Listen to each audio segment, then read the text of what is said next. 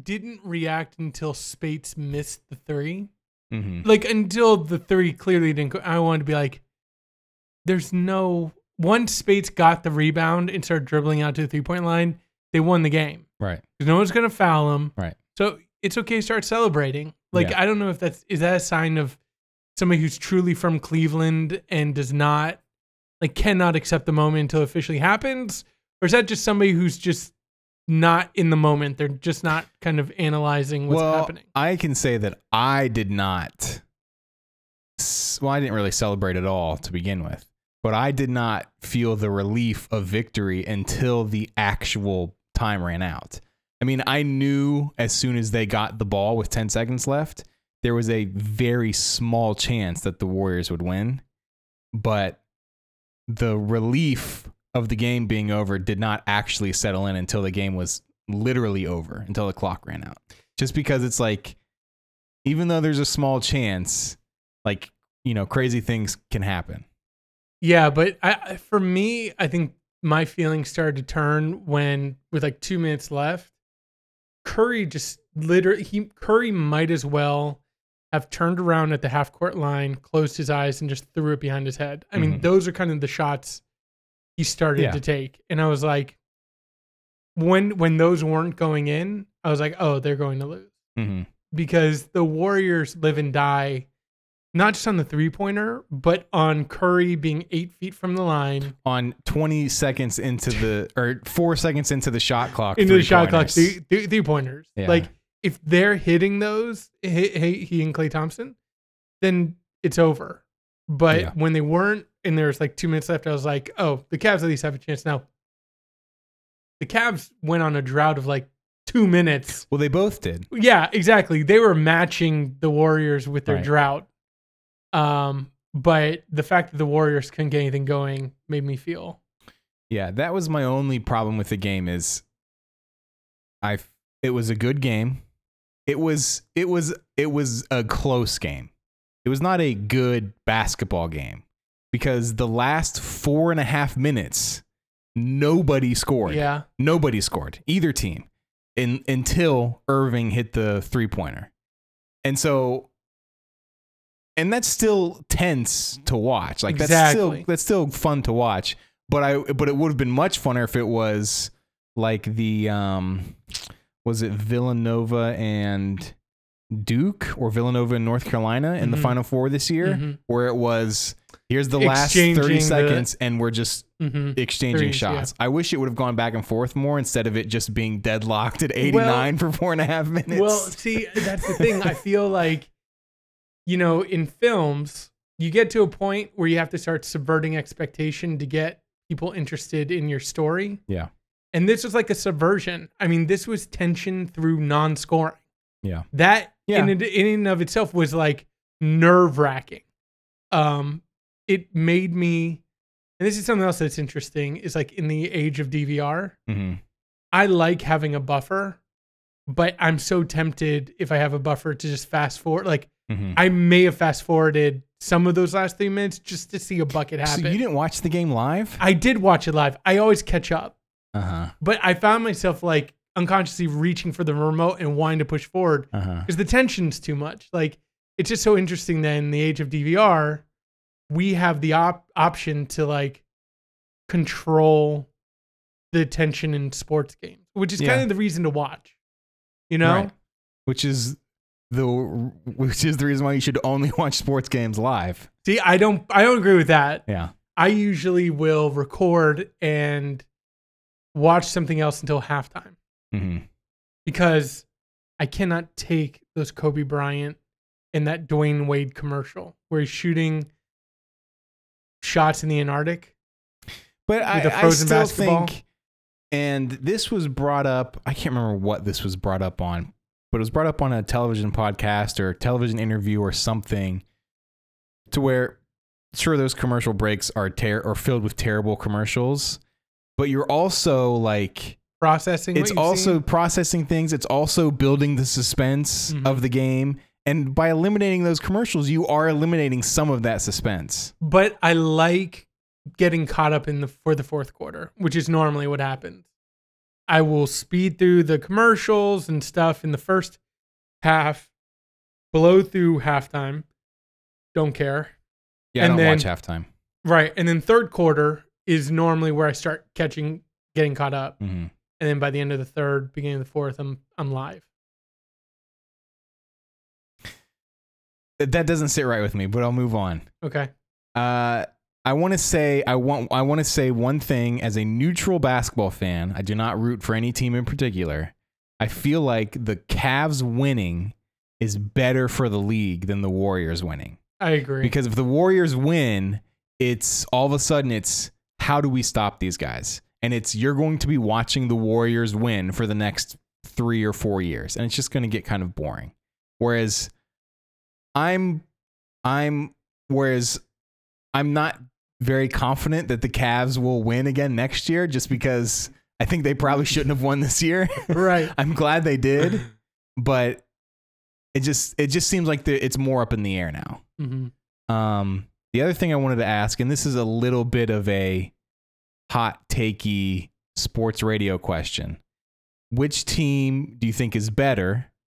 The 95-96 Bulls, who the Warriors, who held the record for the Most winningest regular season that the Warriors broke this year, but the Bulls also won the championship that year, or the Warriors, who have the regular season record for wins and losses, but didn't win the championship. I mean, it depends on how you evaluate it, but my gut is telling me the Bulls. Yeah. And I think it's because, like what we said before, Mm-hmm. the Warriors. Here's the thing: the Warriors didn't not win a championship. The Warriors blew a 3-1 Right. lead in the championship. Yeah. Right. So you have the epitome of the downfall of their game plan, right? Mm-hmm. Which is Draymond Green gets injured or is out of game. He gets suspended because he's always trying to hit someone in the nuts. Yeah. So he gets suspended or injured or whatever. Then the whole team goes down by a complete degree. Like it's not just a minor oh, we'll plug in Verjao or Right. you know what I mean? Like there's no one to replace that.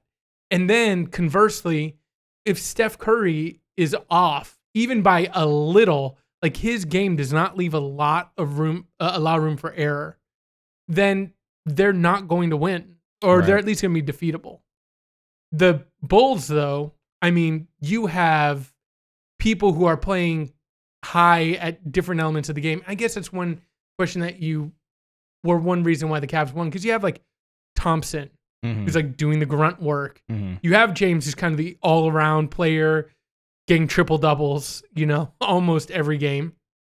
You have Irving, who is the kind of streaky when he's on. He's super on. He can be a Right. superstar. Then you have J.R. Smith, who's a complete role player. Right. Yeah. If that. But I think that you had these people operating different facets of the game, and it just proved too big of a force to combat. And the Bulls, I think, represent more of that play, which is more stable than the unstable Warriors. That's Yeah. my off the top hot take. Yeah. What about you? The thing about Steph is, like you said, if he's not hitting those 3-pointers, he's not just not doing anything for your team. He's hurting your team because Right. he's bad defensively. And he's also, if he's not hitting his threes, he's chucking up threes that are missing, Mhm. like I said, 4 or 5 seconds into the shot clock. So that can be a real momentum swing. But unlike James, where it's okay, maybe LeBron's not having a great scoring night, but he's still one of the best defenders on the floor. He's still finding open teammates. He's still getting rebounds. He's Mhm. still getting steals. Let me, here's my ignorance. 94-95 Bulls. Was 95-96. 95-90, was Rodman on the team? I think so. Yeah. Okay. Imagine a Rodman-esque player on the Mhm. Warriors, and you have an unstoppable team. If you have somebody who's going to track down Steph Curry's misses Right. and give them another shot at it, forget it. Yeah. And this is why I would side with the Bulls. Not just the championship. I think the championship is enough reason alone. I think you just have to win the championship. it's a great record to hold, but like the only reason you are attempting that record is so you can win the championship. Mhm. If you don't win the championship, it's kind of meaningless. But to me, it seems like what the Warriors have done over the past couple seasons is more of, I don't want to say a gimmick because it's been 2 years. It feels a little bit like an exploit, and it feels like they were finally found out, right? And it didn't work in the moment where it was most important for it to work. And I think what we'll be seeing next season is people will all of a sudden know how to defend the Warriors. And that's not to mention like the salary cap stuff. Like Steph Curry is the 5th highest paid player on that team. So eventually, kind of like the Seahawks the year they won the Super Bowl, they're going to start paying all these people, and they're going to be losing a lot of people. But to go back to the Bulls, the reason the Bulls is so much more impressive is because they were not playing a different style of basketball than everyone else. Right. They did not introduce this out of nowhere style of basketball. They just physically dominated everybody they played. Right. And that to me is more impressive than one extra loss or one extra win and no championship. But overall, I thought I was glad the final game was close. Like I said, I wish it would have gone back and forth a little bit more, but there was still a ton of stuff in those final 4.5 minutes that was crazy. Like LeBron's block and just everything. Oh, man. Block.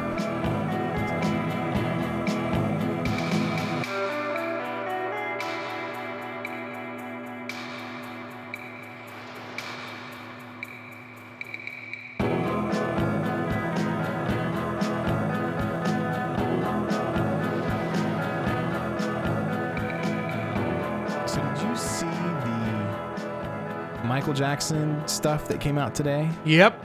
Did you look it up after I said something, or did you start seeing it in the wild? No, I looked up. It's weird how kind of spotty the coverage. Yeah, that's what I was going to bring. That's one of the aspects I wanted to talk about. But I saw one headline like early this morning, and that was it. I didn't see anything else for the rest of the day. I went on The Atlantic, and they had nothing. And I searched Reddit. I didn't see anything on Reddit. I didn't see any people talking about it on Reddit. But this story that came out was basically that somehow the police reports from the raid that the police did on Neverland Ranch In 2003? 2003, when he was on charges of child molestation, were leaked or came out. I think it was some website said that they got in contact with the police, and the police are saying they don't know how the documents got out. So they weren't officially released. So I'm not sure how valid they are to begin with, or where they're coming from.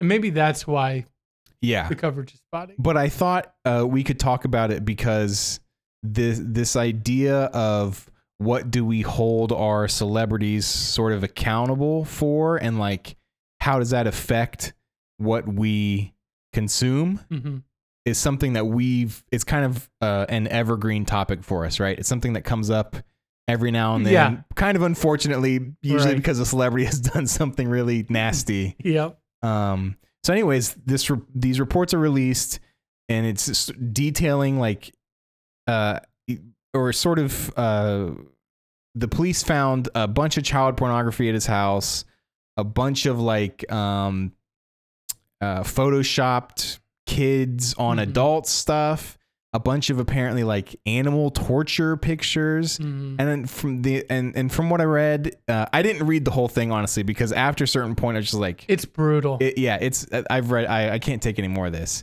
But from what I understand is the idea is that those materials are used to desensitize, right? Yep. Children. So anyways, besides the point, and it's kind of besides the point, the legitimacy of it. So how do you approach, I guess we can say I don't think either of us are huge fans of Michael Jackson. Yeah. I'm familiar with his music. I did not listen to it growing up. I was never a huge fan of any of his music. So this is not something I have to reckon with Michael Jackson. But for example, somebody like Woody Allen where his accusations are a little bit more nebulous. You're not really sure what's true, what isn't true. There's a lot of back and forth, and yet he's still making movies. You're a huge fan of Woody Allen's movies. Mm-hmm. So how do you reconcile with this stuff?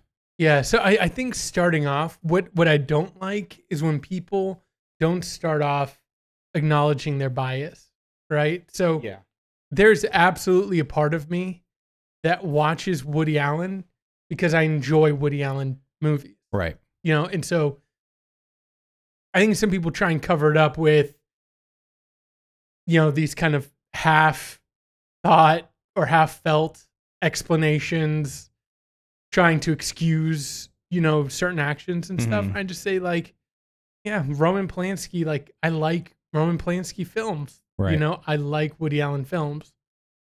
And there's an aspect of that I think is in play that we can try and maybe dig into a little bit, but mainly it's a bias that's already present, that is not there with somebody like, you know, even Bill Cosby to an extent, or Michael Jackson, where I find it easier to cut them off and harder to cut off the people that are close to me. And of course, it's vice versa for somebody else who doesn't care about Woody Allen and feels like it's easier to be like, no, he molested a child. You know, I'm done with him.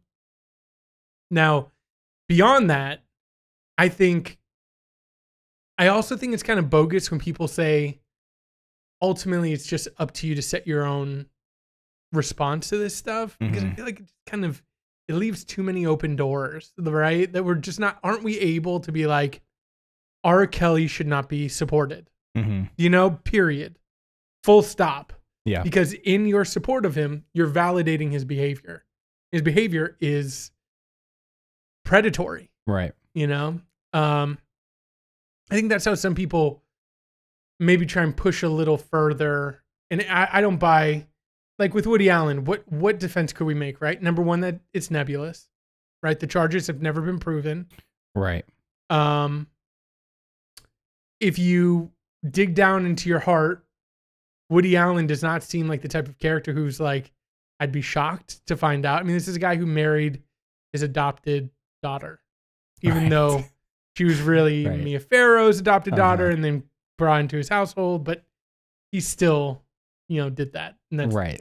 That's grimy no matter how you look at it. Yeah, there's no excuse, you know? So number one, it's nebulous. Number two, you see like the time elapse issue more with Polanski.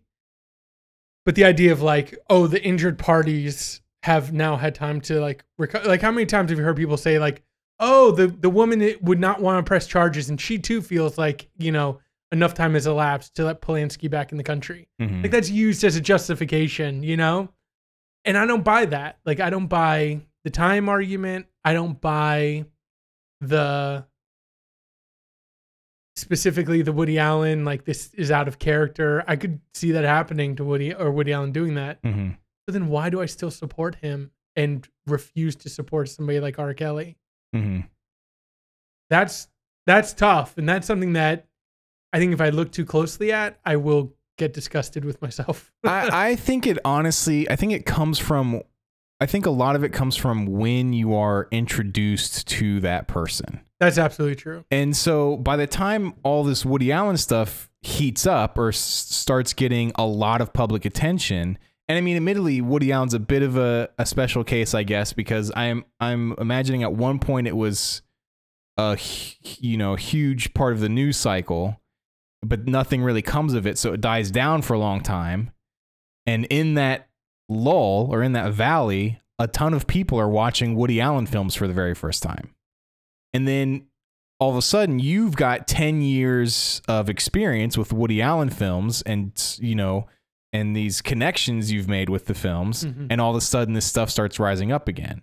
And then I could see how it's hard to just all of a sudden disassociate that stuff that was very meaningful for somebody because of this potentially unfounded rumor or whatever it is. You know, for me, I don't have it. I haven't seen any of Woody Allen's films. I saw Match Point. That's the only Woody Allen film I've seen. Yeah. So for me, it's not a big deal. With the R. Kelly thing, I was not a huge fan of R. Kelly, but I thought his music was fun and funny. And then I think it was that Jim, I think his name's Jim DearGoddess, who's been more or less an advocate against Kelly for ever since this started, because he was a reporter in Chicago who covered the story, interviewed all these women. And then he wrote something a long time ago, or a couple years ago, however many years ago, detailing it all again when Kelly was having a bit of a resurgence. And as soon as I read that, I was just kind of like, I'm not going to be able to listen to this guy anymore. And I just haven't since then.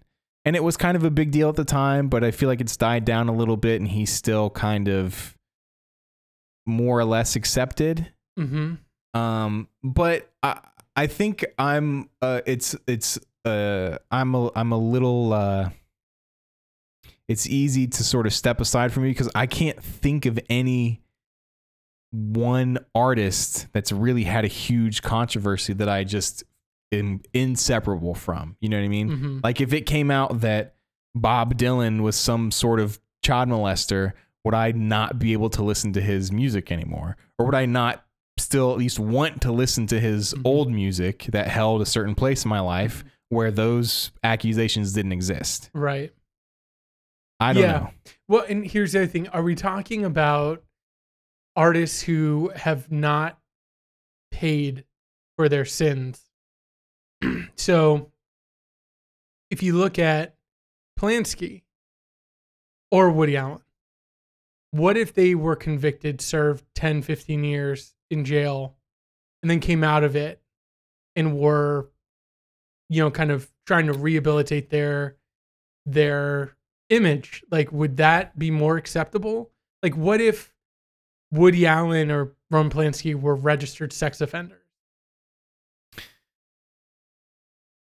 For me, because of the nature of the crime, I just wouldn't be able to.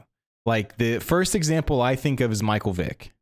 I love dogs. I've lived with dogs all my life. I've had a dog all my life. I've had dogs all my life. Huge fan of dogs, right?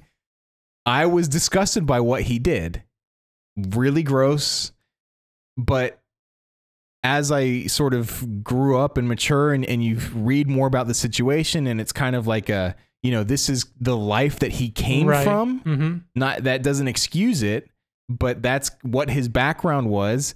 He served his time. He's shown himself to be completely remorseful, and I believe him in his remorse. So I have no issues with Michael Vick. You know what I'm saying? That's the closest one I can think of with kid stuff. The other thing that just reminded me of, I think it was, did you listen to the Last Criminal podcast? Yes. Where she interviewed the lawyer? Yes. And it was a great interview, and it was a great episode. And I really found a lot of the stuff he was saying to be, inspirational and sort of like a revelation how he was looking at the criminal justice system and criminals. But the entire time I'm listening to it, I'm like, I'm on board with this guy's message, except for when it comes to like pedophiles. Like, I just, like, for some reason, that crime is a bridge too far. I just can't deal with it. I cannot justify that. You know what I'm saying? I can justify, as terrible as it is, murdering somebody. Like, I could justify the redemption of the person who committed that act. I just cannot justify the redemption of a pedophile. I just can't do it. Right. Well, what I find is as an interesting thought experiment, like you bring up Bob Dylan, like what if Bernie Madoff just started releasing the most amazing country music out of whatever prison he's in, right? These kind of underground cassettes that are coming out, and it's just amazing stuff. Like, he bilked millions from people. He destroyed lives. But his crime seems to be like on the level of forgivable, but why? because it seems like if you think about like, I'm with you, pedophilia in any case, right? Mhm. Whether it's one case, right, that some people like Polanski, like it was one person, or Woody Allen potentially but again, Mhm. another family member, which again does not seem like a bridge too far, but it hasn't been proven. Mhm. Um, Well, with Polanski, it has. That's why he No, hasn't come back to the United right, States. right. And with Polanski, it has. And so, even that one, even though it's just one specific instance, Mhm. that doesn't make any better than if it was a serial case, right? Remember what's his name from Deadwood, the reporter in Deadwood? He was in Ravenous. He played a Oh, dad yeah, he's in a in bunch Ferris of. Bueller's Day Off. Man, I love that Mhm. guy, and he's like got with Mhm. child porn, and he's like outdone. People Yeah. erased his name from their memories, but Polanski's being fought for. He's having whole documentaries made about Right. him. And is it just because it's one instance and people feel like, oh, one instance is Well, I think some of that too probably comes from the life that Polanski had, like the Manson murders, his wife being murdered, like so he's not allowed to one. justify it, but like that's not to justify it. I'm just saying, like it's a lot. His story is a lot more complicated than, hey, I'm just a dirtbag actor who likes to, diddle with kids. Like I'm not saying it justifies it or it makes it any better, but I think he can garner more sympathy because of it than the guy from Mom and Dad Save the World. So here we have. Okay, so I think we agree that pedophilia is of another order. Right. If you're an artist, not just accused but convicted of pedophilia, that you have that we feel like it's hard to support you as an artist from that point forward. What about NWA? Did you see Straight Outta Compton? No. Now, were you a fan of NWA? I know that you No. and I grew up on rap music. No? Nope. So one of the big arguments when the film came out. I'm a white kid from the suburbs. NWA was scary to me. Scary in a way that Wu-Tang wasn't for some reason. Right. So NWA, it kind of came out when their film came out, which is a complete lionization of them. Mm-hmm. That many of them have issues with beating women. Right. Dr. Dre in particular. Mm-hmm. And not only that, but you have people like James Brown, who has a nightmarish history, or Miles Davis. John Lennon, right? Mm-hmm. This one seems a little more based on how good the artist is, right? Does it? Mm-hmm. It kind of, when it comes to whether it's misogyny or abuse, it seems like, or even Adrian Peterson, right? Mm-hmm. Like it becomes about, now let's look at this person's output. Right. Is it equivalent? And I feel like resoundingly for NWA, the culture said, you guys are good. We've heard the complaints. We're all going to watch this movie. Right. Everyone's going to love it. It's not really going to be a big deal that you guys covered all your abuse issues, that some of them are pretty recent. Mm-hmm. And the culture's going to continue. But then there are people who are like disposable, like politicians, I feel like. And it's just funny because there are some people who I think get so bent out of shape about politicians' misbehavior. When it comes to like artists, it's like a totally different standard. Mm-hmm. And is it because a politician's output is sometimes moral and ethically based? Yeah. Whereas an artist is just more on like, sure. No, they're making me feel good, so I don't care because I don't care about them. Right. I just care about myself. Well, it's I think too with NWA, like their output was aggressive. Their output was violent. So, aggressive, violent behavior from them in their personal lives is not that surprising. Justin, you're connecting art with real life. You can't do But that. I'm saying I think that's why it gets justified. That's why, it's obviously more it's more of an issue when a politician does it, because politicians more or less are dictating how we are supposed to live. You know what I'm saying? Like they are the ones creating the rules and the laws that we have to live by. Right. Like you think about Elliot Spitzer and Anthony Weiner. And you have these people who are just run out on rails. But wouldn't you put the equivalent? I mean, they didn't even beat people. They just kind of had some interaction with prostitutes and exposing themselves and some sexual harassment. But it's no spousal abuse, like, or right. And it's interesting. You watch OJ Made in America? Yeah, we've watched I haven't watched the last one yet. What I find interesting is how they're placing his psyche, number one, in a very specific place. And they're also putting the culture up against that as a hero that people want to believe in, that completely overlook all the signs. I mean, it wasn't just like one attack on Nicole. It was multiple of spousal abuse. Yeah. They show all those multiple pictures of the times that she called the cops and was photographed having been abused.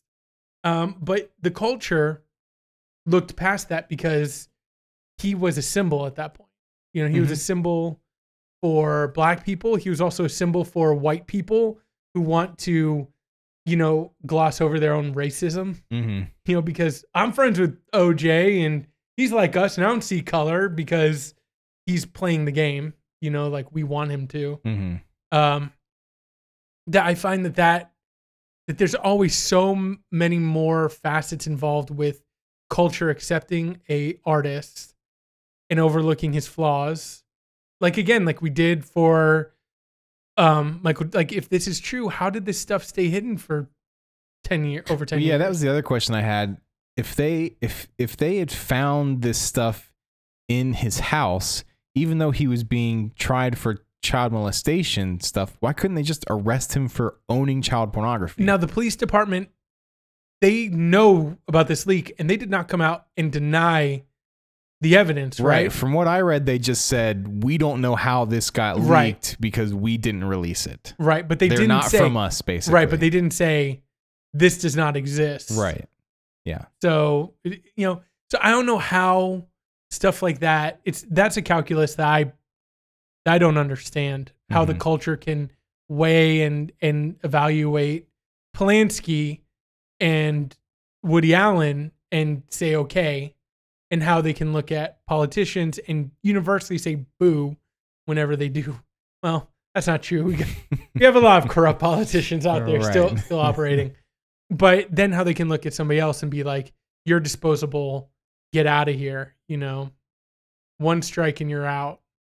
I'm trying to think about a good example. I wish I had one off the top of my head of like an artist who got run out just based on, well, one issue is kind of, it's not Azealia Banks, is it? Yeah, the rapper? Iggy Azalea? Azealia Banks is the black woman rapper who got banned from Twitter for calling somebody the N-word, I think. And Iggy Azalea is the white woman rapper from Australia who's terrible. And trying to appropriate black culture in a very inappropriate way, right? Yeah. And she has been resoundingly drummed out into nothingness, right? Yeah, more or less. I think she's still on the fringes, but she's on her way. She's on her way out. Yeah. I just find it that like there are, if you think about sins, there are far greater sins than what Iggy Azalea has committed. Yeah, but I think she's being drummed out because people are realizing she's terrible. Yeah, she's terrible. Not just because she's like a empty-headed, like the epitome of cultural appropriation, as much as a bullshit term as I think that is, but she's just bad. And I think people are finally realizing she's bad. Yeah. I mean, getting back to me, I mean, for me, it's film. And the one question I have for you is, where do you draw the line on either legacy, like you said, like Bob Dylan, Mm-hmm. of like, let's say, right now, Michael Jackson is dead. So what if all of a sudden a treasure trove of material was unearthed about Alfred Hitchcock? That proves that, and he had women issues. Mm-hmm. He actually is maybe the best example. What if it was revealed that he had a very twisted relationship with women that was violent? Mm-hmm. How do you handle someone like that versus somebody like Woody Allen, who's still at work today? I mean, I don't have a history with Hitchcock. I've seen a handful of his movies, maybe, but I think, like I said, I haven't had to really, that I can think of, come to terms with something like that, because with Woody Allen, I haven't seen any of his movies, but what I can say is, at this point, I know I will not be able to watch any of his movies without thinking this guy is at best a total creep and at worst a child molester. I just won't be able to get past that watching the movie. So but it hasn't ruined anything for me because I hadn't seen any of his movies. Yes, and for me, when I was literally, I'm not joking, when I was 10 years old, I remember watching a Woody Allen movie on TV and being like, this is what adulthood is like. Mm-hmm. This looks amazing. This is what I want. This is what I want it to be. Mm-hmm. I want to have dinner parties. I want to talk philosophy. I want to, live in New York City. Mm-hmm. And then I get to be an adult and I'm like, it's not like that at all, Right. But I grew up as a young age. It's like that if you have millions of dollars. Exactly. Yeah. I grew up idolizing that image of adulthood. So Woody Allen actually is really important to me. Like I remember watching Manhattan way too young, but totally connecting with that vision of the future and of adulthood and all that. So for me, it's hard. And Hitchcock, I deeply identify with Hitchcock, and I don't know how to, but I think you're right that you have to go back to the roots of when that art, not the artist, but when the art kind of meant something to you, and the art will always be viable because of that place, not because of the artist. Mm-hmm. The artist can never make a good film or write a good book or make a good album again. Sometimes it's just a song. It doesn't matter because you'll always have that song, that album, that film to go back to. And in some ways, it's disconnected from the artist. So like The Cosby Show meant a lot to a lot of people. In some ways, I think it's bigger than Cosby himself. And I don't think that you have to put The Cosby Show, like, throw it in the ocean for no one to ever watch again because of Cosby. Just because Bill Cosby is a serial rapist. Yeah, because he's a serial rapist. Because, well, I think there's something to that, right? Because if you go back, I mean, look, how far back and how deep do you want to go? Because some of the greatest artwork that survived to this day was done by horrible people. Sure. And some of the things that we, places we live in, places we visit, were designed and built by the most horrific of people. Well, yeah, I think that's the question trying to put aside the hypocrisy of Bill Cosby using the Cosby Show to set a good example of a black family for America. The hypocrisy of that, while at the same time him being a rapist, does his actions negate the message of the show? Mm-hmm. Or does it sort of negate the impact it had on the culture? Do you have to take that stuff back? Is it meaningless all of a sudden because the deliverer was actually a terrible, terrible person? Yeah, I don't think so. Does it make a difference that, let's say, take the example of Hitchcock and Woody Allen? Does it make a difference that Hitchcock is dead and Woody Allen is still alive? I can go back. Somebody could go back and watch all of Hitchcock's films, and throughout the course of that time sort of learn more about Hitchcock, see that, oh, he was a terrible person. He didn't treat women correctly or whatever. He just had a seedy element to his life or whatever. Does it make it, is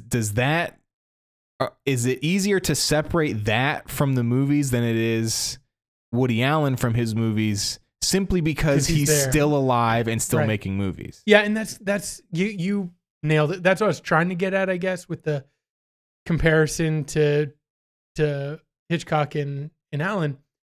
I listened to a podcast called You Must Remember This, and you listened to the Marilyn Manson episode. Yeah.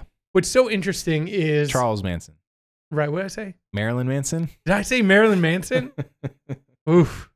So anyway, one thing that I find illuminating and interesting is that, a lot of old Hollywood was filled with, perverts and misogynists, and I would say Hollywood is probably still filled with those people. Well, yeah, remember what Elijah Wood said? That's what I was going to ask. Yeah, and then retracted. He was like, "Oh no, there's not that." Well, many. He didn't retract it. He just said that it was taken sort of out of context. Right. Well, I mean, look, Larry David. There's that photographer that. What's the deal with Larry David? Oh, Larry Clark. I'm sorry. Who's Larry Clark? Director of Kids. Oh, well, come on. Right. Yeah, that's not a surprise. All you have to do is watch Kids to know that something's wrong with that guy. Exactly. So anyway, you have these people. I think, or look at Steve Jobs, right? Like, terrible person.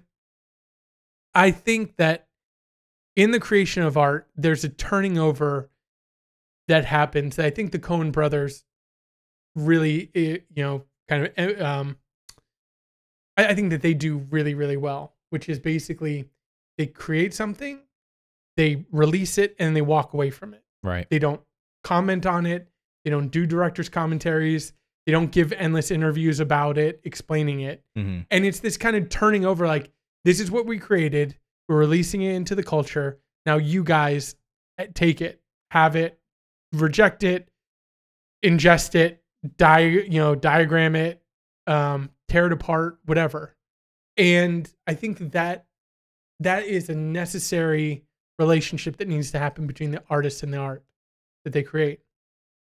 And I don't think that we need to expect that the art always reflect the artist, right? Like, if somebody wants to write a story about what it's like to adopt a child and they've never adopted a child, like, write your story. Maybe it's good. I don't know, right? Like, I don't expect you to have lived what you write or what you make. And there's like J.D. Salinger, right, who has a very troubled personality, but I love his stories.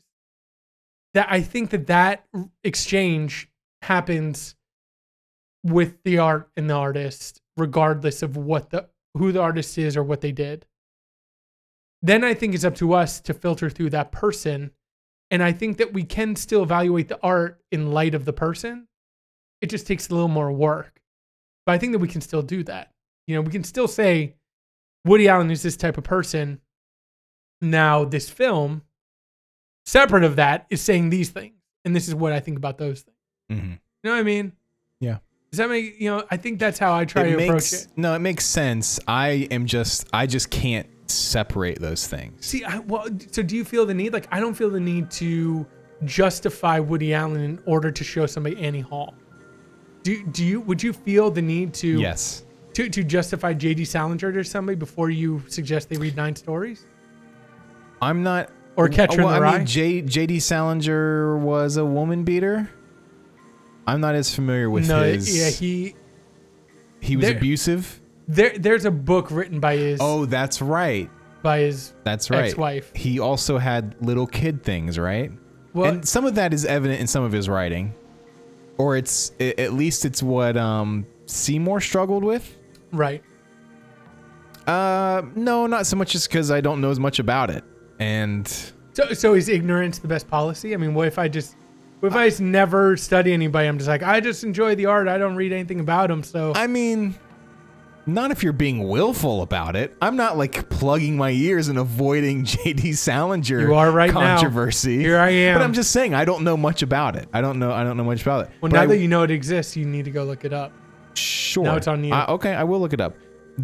A good example I can think of is the singer from Surfer Blood.